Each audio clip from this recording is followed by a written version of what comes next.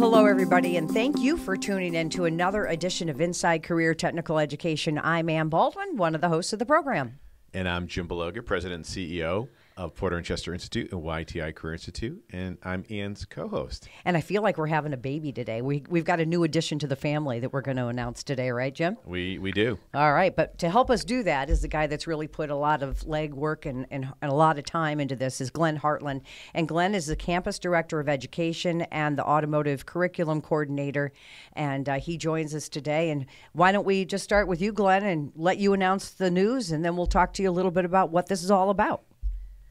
Okay, great. So good morning, Ann and Jim. Thank you. Appreciate you having me on today. And I am excited to be here because we have been revamping our curriculum to make it more relevant to the industry by adding hybrid and electric vehicle technology to our curriculum. So Glenn, what that means is that our automotive program is now going to have this material in it, so that our students are going to be really very relevant for the marketplace. Yeah, absolutely. So, for a long time, we have actually had just the introduction to hybrid technology in our program. But it's no secret that today there is a big increase in demand for hybrid vehicles through the manufacturers and stuff. And so our curriculum obviously has to stay current and relevant to that. And so we've been spending a lot of time working to improve the curriculum to meet the need of the market. Well, you mentioned the demand for electric and hybrid vehicles, and we happen to have a statistic in front of us from automotiveworld.com says that since 2015, that's a while back, right? There has been a 400% increase in electric vehicle sales, and I believe we all see them on the road now. So this program at your Worcester campus really just makes sense. Yeah, it's perfect timing, and again, what we're doing is we're gonna offer it at our Worcester campus. So all of our viewers, who are listening in, the process for us is that we're going to start in Worcester. So if you live in Central Massachusetts or Western or Eastern Massachusetts, and you want to learn about hybrid and electric vehicles in terms of the automotive repair, side and being a technician, this is where we're going to start. And then from there, we're going to expand out to our other campuses over the next couple of months and quarters. And we're really very, very excited. Absolutely. Why don't you talk, Glenn, a little bit about your background and how you've kind of taken what's happening, in our society and really weaved it into your automotive technology program. Okay, sure. So my background is I actually went to a school very similar to what we offer here at Porter and Chester. When I graduated from that school, I went right into the industry. I worked for 13 years as a Subaru technician, then ran a independent garage for another 12 years, came on board with Porter and Chester in 2007 as an automotive instructor, and from there just kind of moved up through the ranks and still keep current with all the technology and the needs. I mean, the reality is that there are many people in the automotive industry that are retiring now, all the baby boomers, and so it opens up a lot of opportunities for our graduates. No, absolutely. And I think that, again, as you look at the increase in hybrid and electric vehicles, almost every brand, every automotive brand is coming out with they either already have a hybrid or very basic electric vehicles, or now they're coming out with all kinds of additional electric vehicles. And I think I just saw recently, and Glenn, maybe you saw this as well, but I think Ferrari's coming out with an electric vehicle. Which I think it's the future. It's the future of transportation. Glenn, I've been into your automotive departments. It looks like you're walking into a beautiful, service center, service garage. How will things change? How will the curriculum change? How will the tools change? Oh, sure. Great question. So right now, before we added this current updates to our curriculum, again, as I mentioned earlier, we've just had an introduction to hybrid, basically a comparison between non-hybrid and hybrid vehicles, but with no electric vehicle theory. But our updated curriculum is going to remove a lot of the older technology that technicians just rarely see in the field, and it's going to replace it with a lot more electrical theory on hybrid and electric vehicles. So as far as some of the things that we're doing within our program. So while the students are in labs, they're going to be working on training aids and training vehicles. And our goal is to help them to become proficient in their skills that they're going to need to be successful. As we add more hybrid and electric vehicle content, there's a lot more computer-based technology in our vehicles nowadays. So our students need to become more proficient in the diagnostics of those.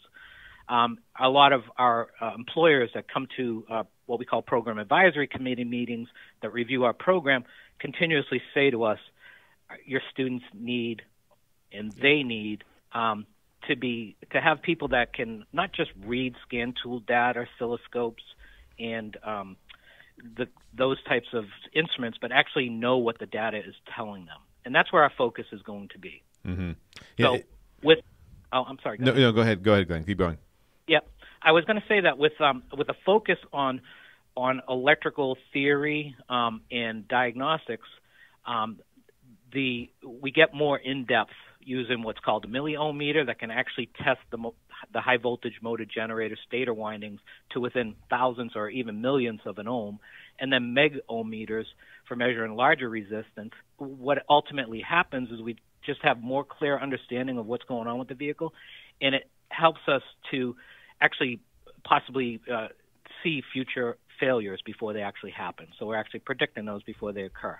I'm pretty excited about the changes that are going to take place in our industry modeled labs. But Glenn, why don't you maybe paint a little bit more of a picture, a detailed picture for our viewers?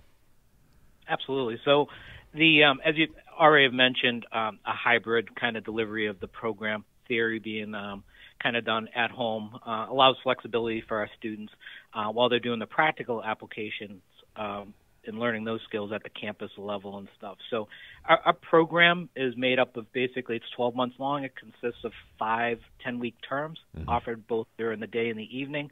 And that helps to accommodate our students' flexible schedule as well, too. We are actually looking at possibly offering even a residential program, full residential. That's part of our recent conversation to even offer, again, even more flexibility for our students.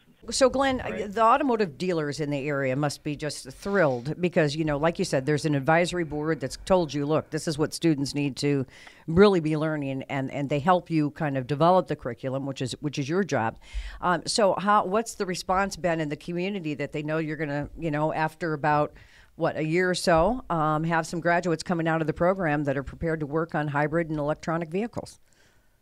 Right. No, another great question. So it's really kind of, our conversations about this have been going on for a long time, but many of them don't realize or not even aware that we'll be rolling this out for March. But we'll be spreading that message. Yep.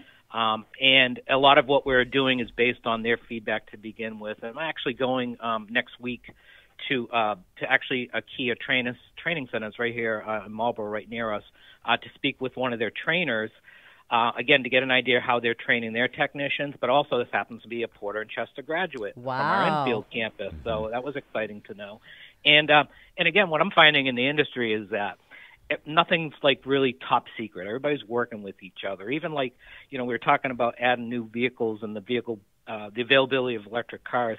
And I just saw recently about Subaru and Toyota developing a partnership so that Subaru can come out with its first electric vehicle sometime early this year.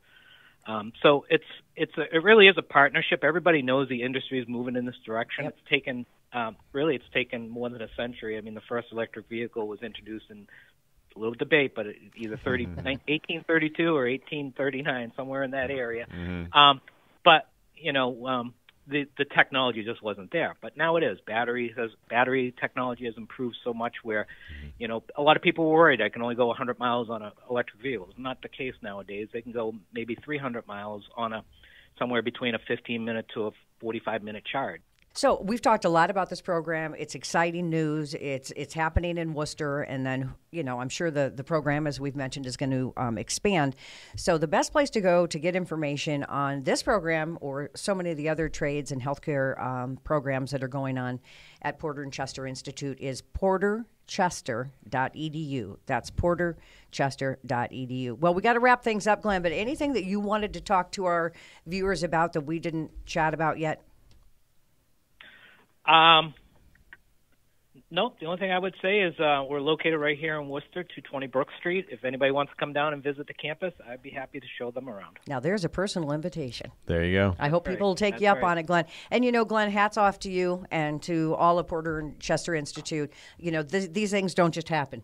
It takes a lot of time, energy, and you're doing it, and you're doing it right. So what an exciting announcement we've been able to make on this program, Jim. I'm excited. No, I am too. I'm super excited, and I do want to thank Glenn for all his hard work. And again, to your point, it's time and resources, and that's human resources and financial resources and sort of all of our relational resources that we rely on to make this program what it is today. I'm very excited and want to thank that whole community that helped sort of get us there. Sure, it's great. And again, this program starting first in Worcester in March, porterchester.edu. Well, we hope you enjoyed our important announcement. It was fun, and Glenn Hartland, I can't thank you enough for being here to lend your expertise and really explain the program.